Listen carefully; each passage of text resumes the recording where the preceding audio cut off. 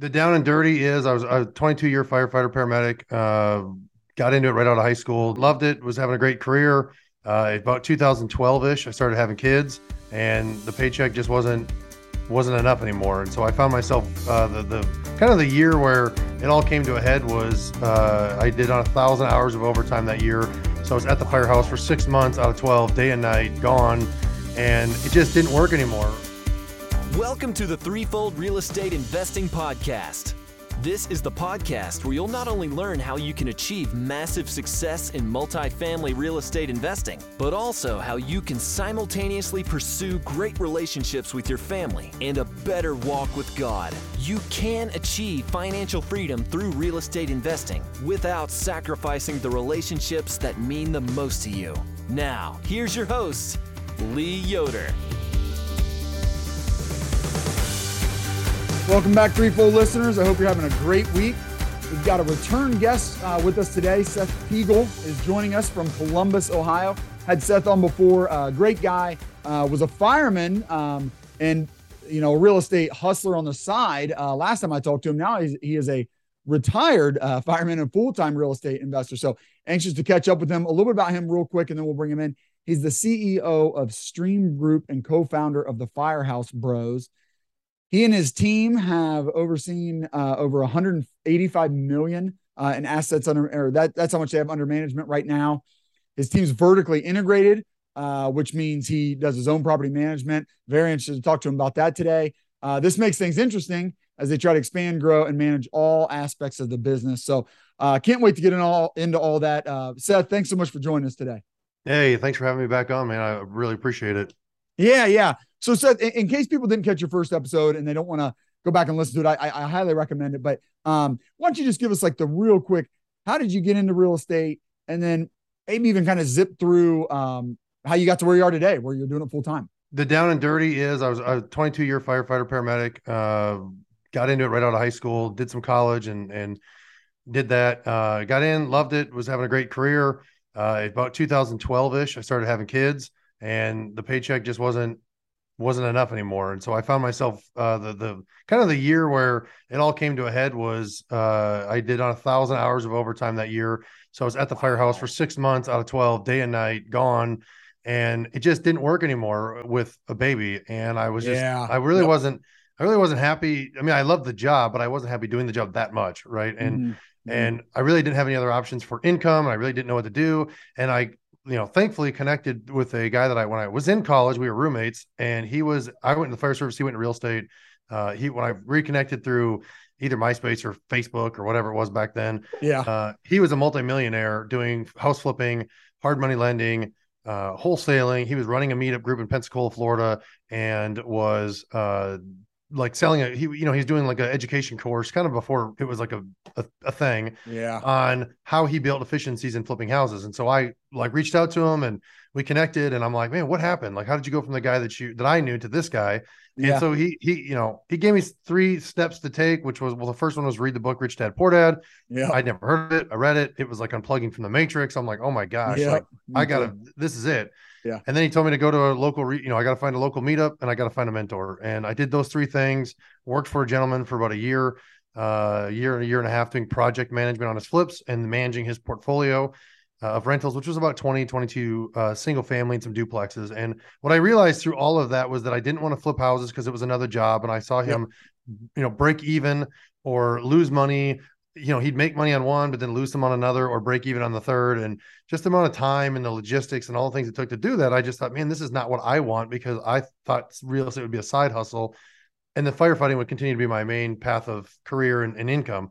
And it was like, it was another job and I didn't want to do that. Right. And so during all of that, I started hearing more people like on Bigger Pockets and some of these podcasts that were, not necessarily multifamily podcasts, but when they would come on, they were talking about how they always had success with like 4 units and 6 units and 10 units and like finding as many, building where you can put as many doors underneath one roof as you can, because you only had one roof to worry about, or one location, or one, and everything just became more efficient. And the layouts were very similar, and how you could just expand your purchasing power and you could buy a lot of the same material and all of that stuff. I'm like, man, that makes a lot of sense to me, especially when I'm trying to maintain a career and do this.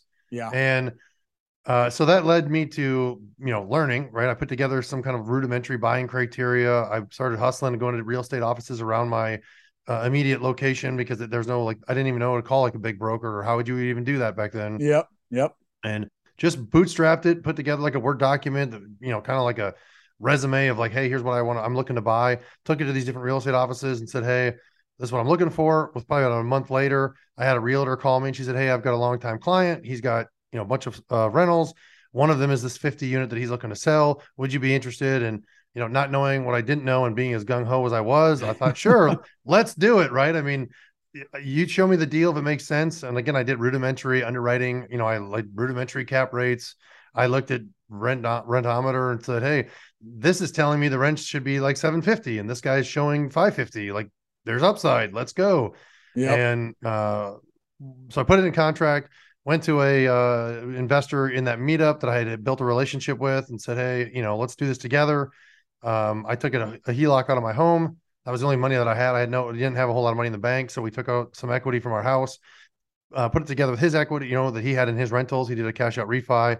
And then week before closing, the loan was not going to close because the bank went from 20% down to 25% down. I'm like, well, now what am I going to do? So I called my mentor. Here's my problem. He said, call this guy's private money lender.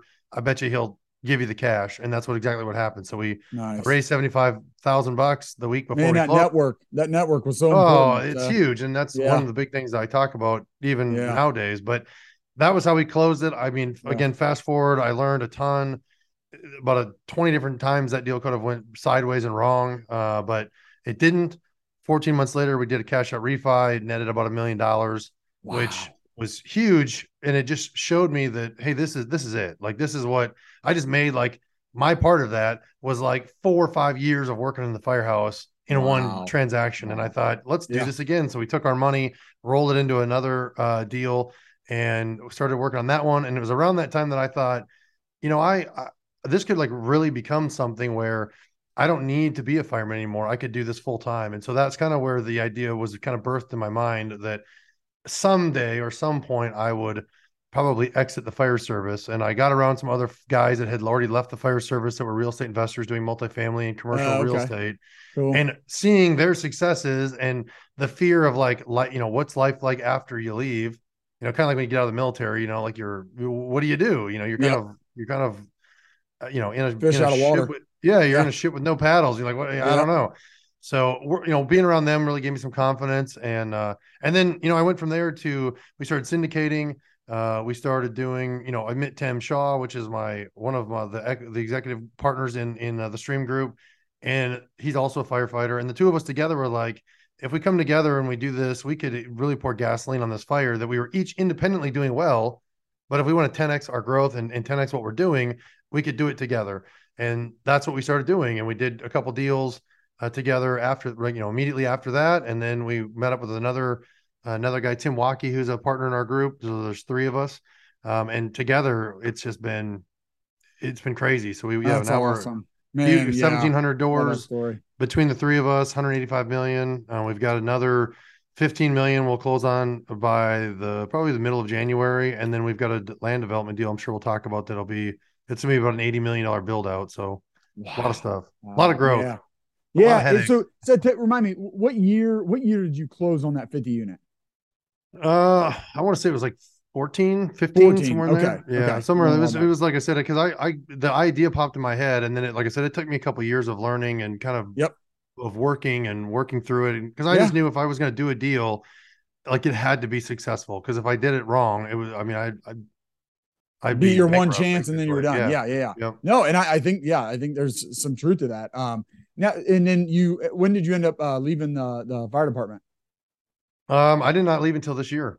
Okay. This year. So 8 years. Yeah. I just think that's important. So, because real estate got so hot. So many people thought, well, real estate is now this get rich quick scheme and I can go do this and blow it up and leave and be a millionaire. And it's really not how it works. It's more commonly like when you do it right, when you do it well, when you do it in a way that it could last, it does take 8 years. It takes time, but that's one great thing about real estate is you can do it on the side, especially if you leverage other people and if you network and, you do multifamily, you have rentals, you use a property management company, or you have people help you with that. You can do it on the side, but keeping that job kind of helps you bankroll that to some degree. And you can kind of build it up. And then, once you do, then, I mean, it can change your life. Absolutely. Like it did for you and your family, Seth, but it does take time. I mean, you really worked really hard at that for 8 years. I mean, that first deal, I would go to the firehouse for 24 hours and I'd get off and I'd go straight to the property and I would work I'd do 12-hour days. And there was a lot of sweat equity that I did because I knew how to do drywall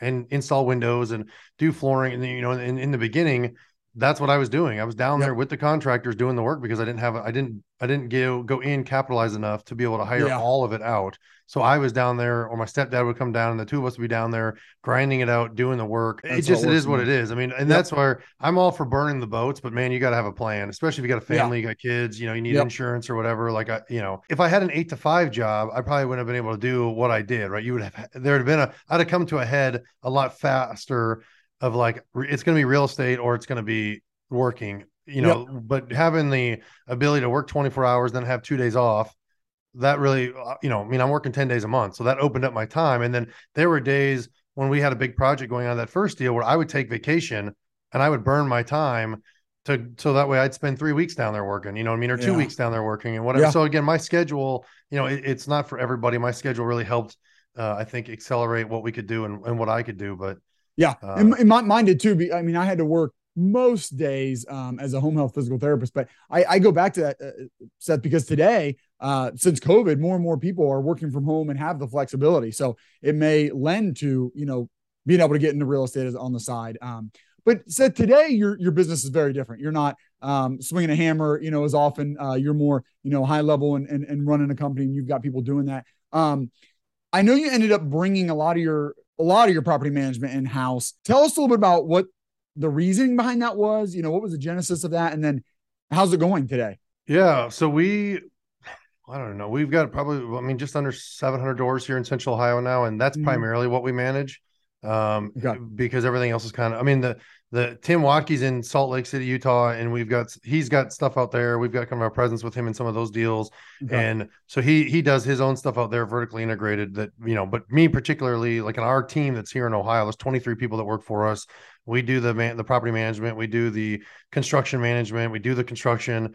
And the reason that we did it was because we continue to have problems with property management companies that didn't align with our interests or weren't executing the business plan successfully. Right. And, as we talked kind of before the call, the property managers are not like, usually they're brought in at the end. There's even times if you bring them in early in the process, when you're like doing your due diligence and you have somebody walk through there with you, they can say whatever they want to, but execution has always been a struggle for most property management companies, whether it's they manage well, but they're terrible at construction management, or maybe they manage construction well, but they're not very good at property management, or maybe they're just not motivated, right? If you bring them 50 units, but they're managing 1,000 and somebody has 300 with them, they're going to take that phone call first. They're going to go to that guy's property first. They're going to, you're kind of like the smaller fish in the pond.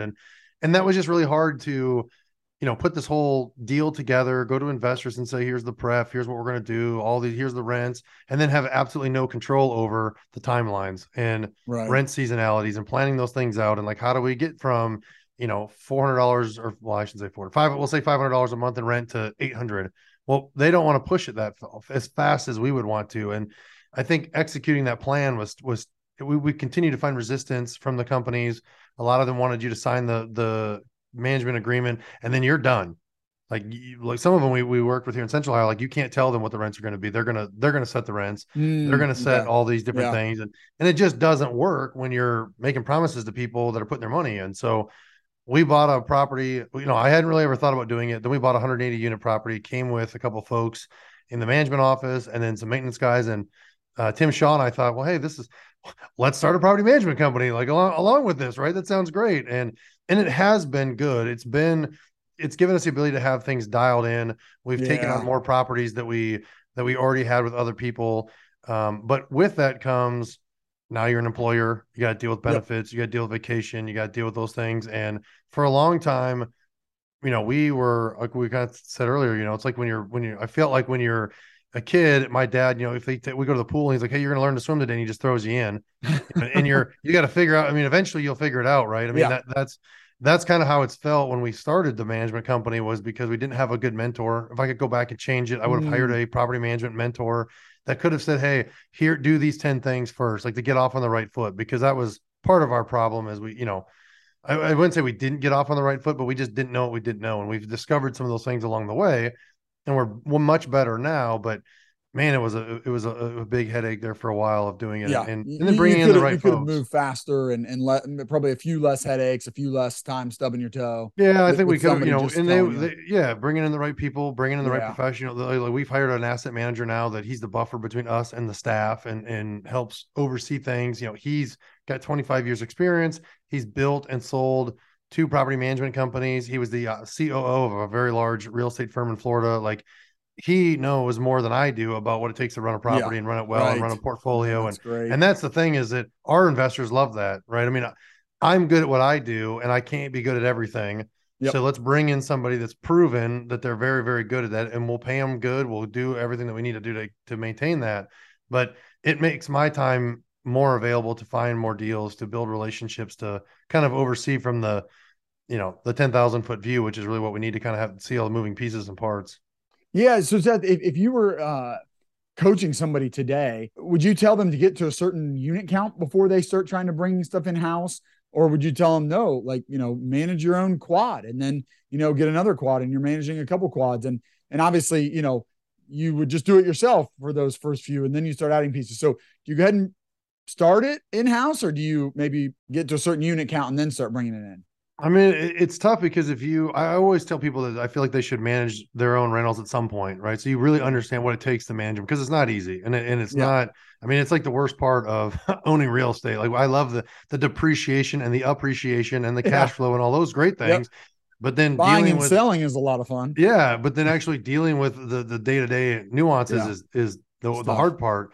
And I mean, you're going to grind it out. I mean, if you're buying a 4 unit, unless you have great tenants that, never bother you, maybe it's your experience would be easy. But I would say most people, when they get started, they can't afford a property manager because, nowadays I think it's probably non-existent. But even if you're using the 1% rule on a rental and you're trying to get you're making a couple $100s in rent. I mean, if you're paying a property manager, you're not cash flowing at all. But to that, I would say that I would rather pay a property manager early on, and that frees you up then to buy more stuff, to find more deals. And if you can, you can do 10 units or 20 units and not necessarily get some experience or be kind of hands-on with the management company, but it would free you up to get bigger. And then at some point, I don't know, it's probably different for everybody, is when can you afford to pay somebody like a salary? Because that's the hard part, right? Is if you're making cash flow but you got a W-2 and you're like, man, I'm building this rental portfolio so I can leave my W-2. Well, it's no different than any other like new business starting. Is if you start drawing a salary from those rentals, now because you can only pay one person, and if that one person is you're going to be the one doing the work. Yep. So that's why for me, it even when I bought that first 50 unit, I didn't feel that I could handle managing it for leasing and tenant dealings, as well as the construction. So I chose the construction because I knew that better. And I let a third party company do it for the first year. And I worked closely with them, but that was the only way that I could see it to be successful. So I think it's a cash flow management. What are your expectations? If you're in a job that you hate and you want to get out of it as quick as you can, you're going to have to leave to manage that's the job. That you're going to leave one job and go to the other job. The other job is managing your rentals. Job. Yeah. But as you scale, I would say to that though too, is getting a mentor, getting somebody, the right mentor, but getting somebody that's been there or has the experience that can 100%. Help you move faster through that period. You know what I mean? I feel like you just got to kind of punch through that as fast as you can. Yeah. Well, speaking of that, Seth, mentorship, coaching. Tell us a little bit about the Firehouse Bros. What are you guys doing over there? Who's that group right for? Just tell us a little bit about that. Yeah, so we started the Firehouse Bros. Tim and I did probably a year ago, and it was just we kept having people reach out to us and be like, "Man, how did you guys do it?" Or what asking a lot of questions and whatever. And for us, our time, I don't have time to take 20 lunches a week or 20 coffees a week or do whatever. So we thought, look, let's set up one channel for us to be able to help people. But we're going to talk to the masses at that point. So like, hey, if you're interested and you want to learn how we do this and you want to jump in with us, great. Here's the avenue that you do that. I don't take lunches, I don't take coffees, I don't take those kinds of things anymore because I just don't have time for it. So if you want to learn, if you want the inside stuff, or you want to do deals with us, or you want to learn kind of like the inside track of what we do and how we do it, or you want help, that's the avenue that we offer to do it. But it's really for anybody that wants to scale, anybody that wants to get into multifamily. Like, it's funny. I read a post the other night that somebody put on that they said 90% of the people out there that are educating are basically full of it. And I don't know if that's an accurate number or not. I know there's a lot of people out there that have made a business out of it, and rather, they make more money doing the education stuff than they actually do on the rentals. That's not. It's like I get stuck in a rock and a hard place. You know what I mean? Because the thing is that like, how do you not identify as that, right? I mean, and all I can say is for us, we're in the trenches doing it. We're, and that's the thing. I think if they want education, is what's the meat and potatoes of what you're talking about. If we're just talking about mindset, and we're talking about puffing up and making you feel good and all that stuff, like that doesn't get it done at the end of the day. I mean, so I love all that stuff and it's great and there's a time for it. But if you're struggling to grow your portfolio, that's not the room to be in. Or if you're struggling to get a loan, you're like, man, I've kind of hit this ceiling in my business or the ceiling in my portfolio and I need help.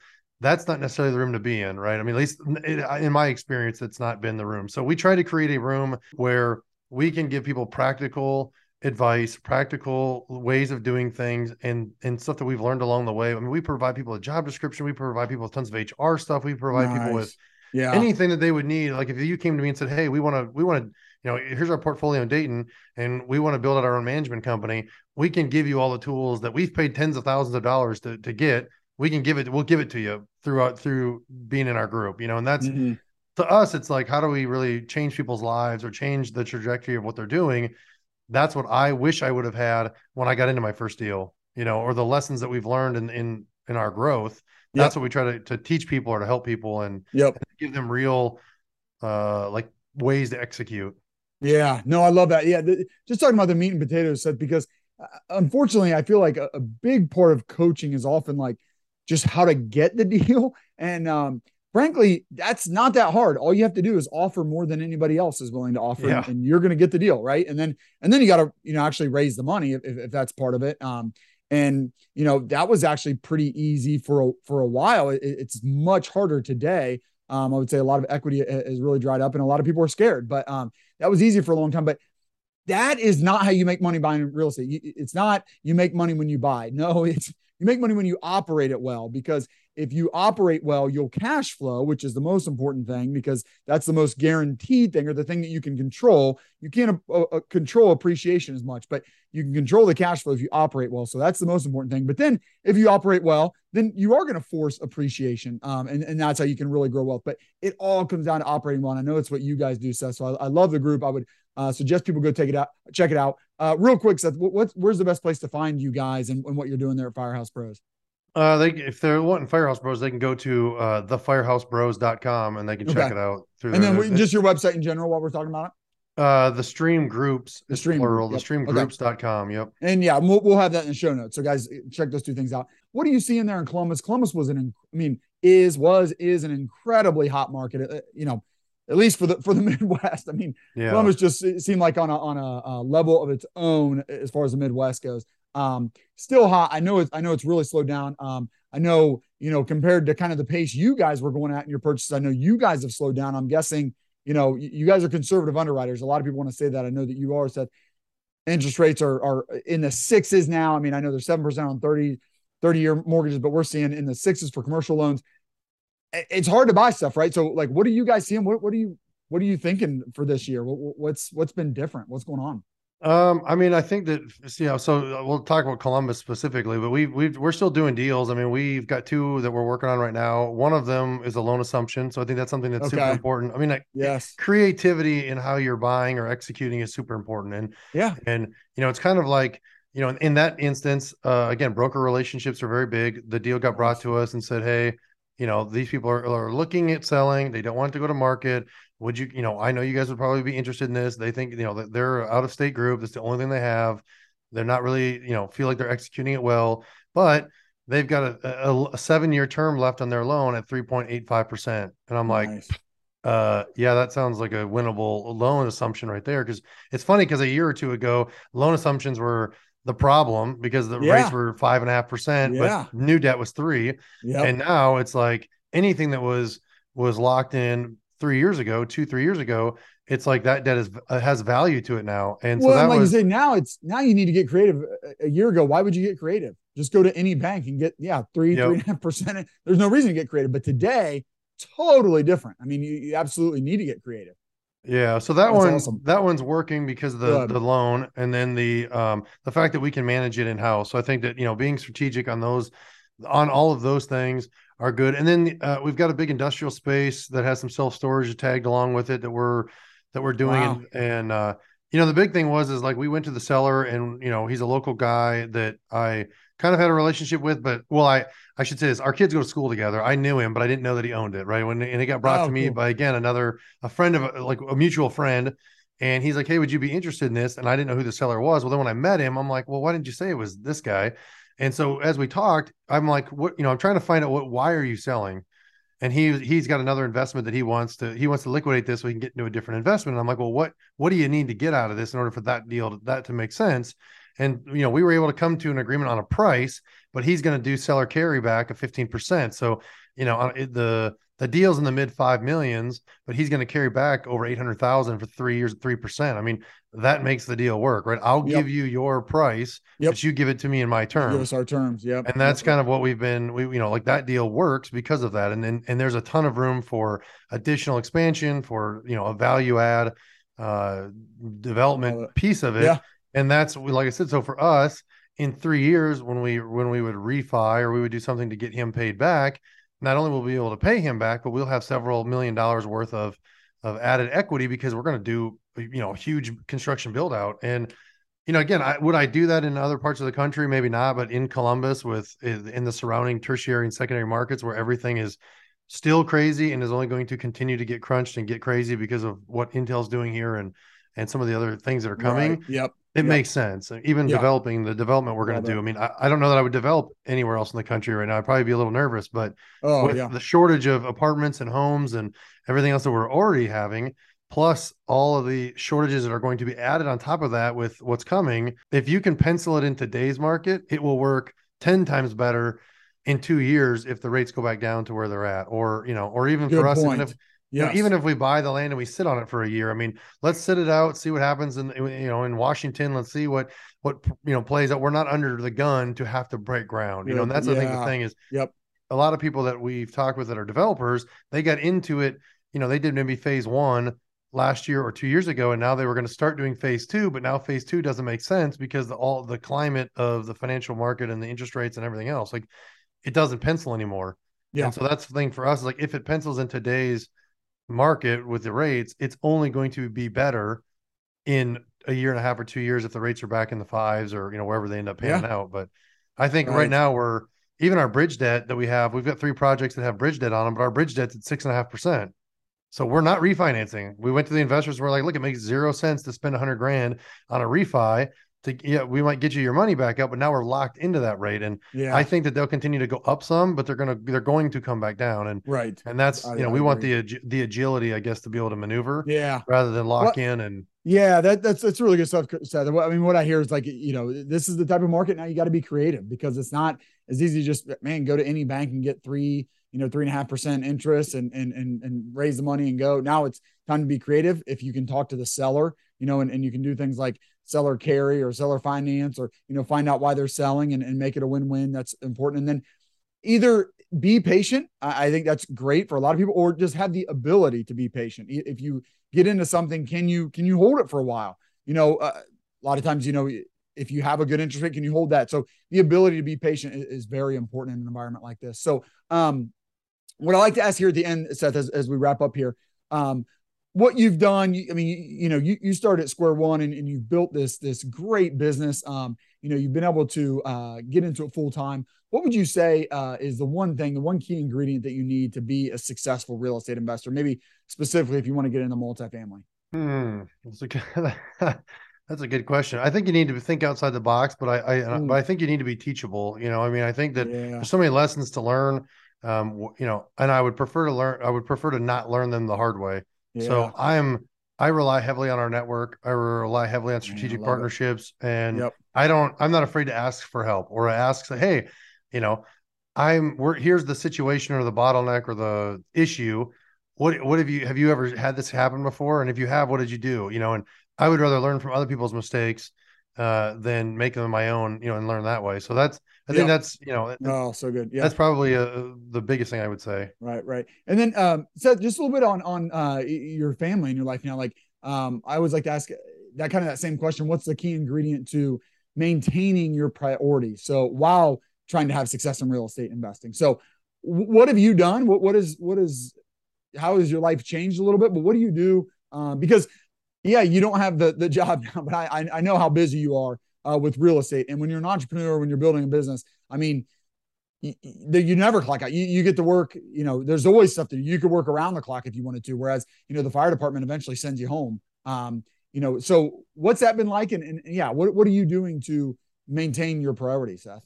I think, you know, I try to, and again, I'm not perfect at it, but I try to time block. I try to say, hey, from, you know, I'm in the morning from this time to this time, I'm working out or I'm reading or doing whatever. And then from this time to this time, I'm doing these. And I try to focus on those things solely when I'm doing it. And then, you know, just being present when I am there. Again, my wife might say I'm terrible at it, but, you know, I really try to, like, going to my kids' sporting events. Like, I miss so much stuff when I was at the firehouse all the time that, like, now I love going, you know, or being there, like taking them to school, you know, like, yes, there's meetings I could get on, there's emails I need to respond to, there's people I need to get in touch with, but I like to be able to just, you know, I'll put it this way, I get up earlier in the day to get ahead. So that way when my kids get up and I can spend time with them before school, and I can, you know, I don't take them every day, but I can take them to school. Yep. I enjoy that because I never got to do it beforehand. So, you know, I love that. It's little things like that. And then, you know, just making sure that you have, for me, time set aside for family, right? We do, we're taking the kids to New York City at the beginning of December to go see all the Christmas stuff and do it, you know, just do cool stuff for them. Because to me, it's like all this hard work you do and all the stress you have and all the different things that you do. Like if you don't stop and take time out for what you love and what makes you kind of like re-energizes you, then it really, like, I'm no better off than I was 10 years ago or 8 years ago when I was working 1,000 hours of overtime. Yep. Absolutely, man. Yeah. The time blocking can be really helpful. It's hard to do. I know I struggle with too, but then, man, yeah, being present when you are with them, it's really important. Hard to do, but good stuff. Hey, Seth, you mentioned Rich Dad Poor Dad. Any other good books that you've read recently? Any good book recommendations? I mean, some that I've read, I don't know if I would say recently. I'm reading one called, I think it's called On Fire. I mean, I don't know if it's a pretty good one, but I would say the one, I would put it this way. So besides Rich Dad Poor Dad, I know probably people have always said it is, Who Not How by Dan Sullivan's always a big one that I tell people, because it just opened my eyes from being a blue collar guy that, like, I feel like I had to work the hardest by doing the work. And then it really kind of helped me let go. And then Atomic Habits. Those are probably two. Okay, I know they're they're kind of like nothing new, but if you've never heard of those are two, I think, that really helped me in the beginning, change my mindset. And it's still good. It just pushes you in that direction. Well, he said, this has been really good, man. We'll put all the links in the show notes. You guys have been killing it there in Columbus. Really good operators, which I respect, because, like I said, to me, it's great to buy and sell. And when the market just goes up, you know, it's really pretty easy to do pretty well in real estate. But I think the tide's turning a little bit, and you're really going to have to operate well. And I think you guys are doing that. And now you're, you know, helping teach others. So I love that, because that's the number one thing to me. You've got to operate well. And we use third-party management. So when I tell people, I'm like, you've got to find an awesome property manager. But if you do it yourself and you learn from guys like you, Seth, then you just have to learn it well and do it really well. So before I let you go, Seth, I always like to ask my guests, how might my listeners and I be praying for you in the coming weeks? Oh, that's a good one. I would say that, you know, just that I continue to have wisdom and make good decisions. You know, like, we got a lot on the line, a lot of money on the line, a lot of other people's money on the line, you know, and we're always looking for wisdom. We're always looking for discernment in some of the deals that we're getting into. And, you know, sometimes we walk away just because of a gut feeling, you know, and sometimes I think that's, you really never know why, but some of the best deals that I've done are the ones I walked away from. So might be the continuing just to have those things. Yeah, it's good stuff. Absolutely. We'll be praying for that for you, Seth, you and your team. Cool, man. Well, hey, thanks so much for being on, man. This has been really helpful. Learned a lot, man. You know, good luck to you guys. Keep going. We'll talk to you soon. Absolutely. Thanks. Thank you for joining us for another great episode. I hope you'll take action on what you've learned today. If you enjoyed today's show, please consider leaving Lee a 5-star rating and review. And check him out on threefoldrei.com. Until next time, 1 Timothy 6:17.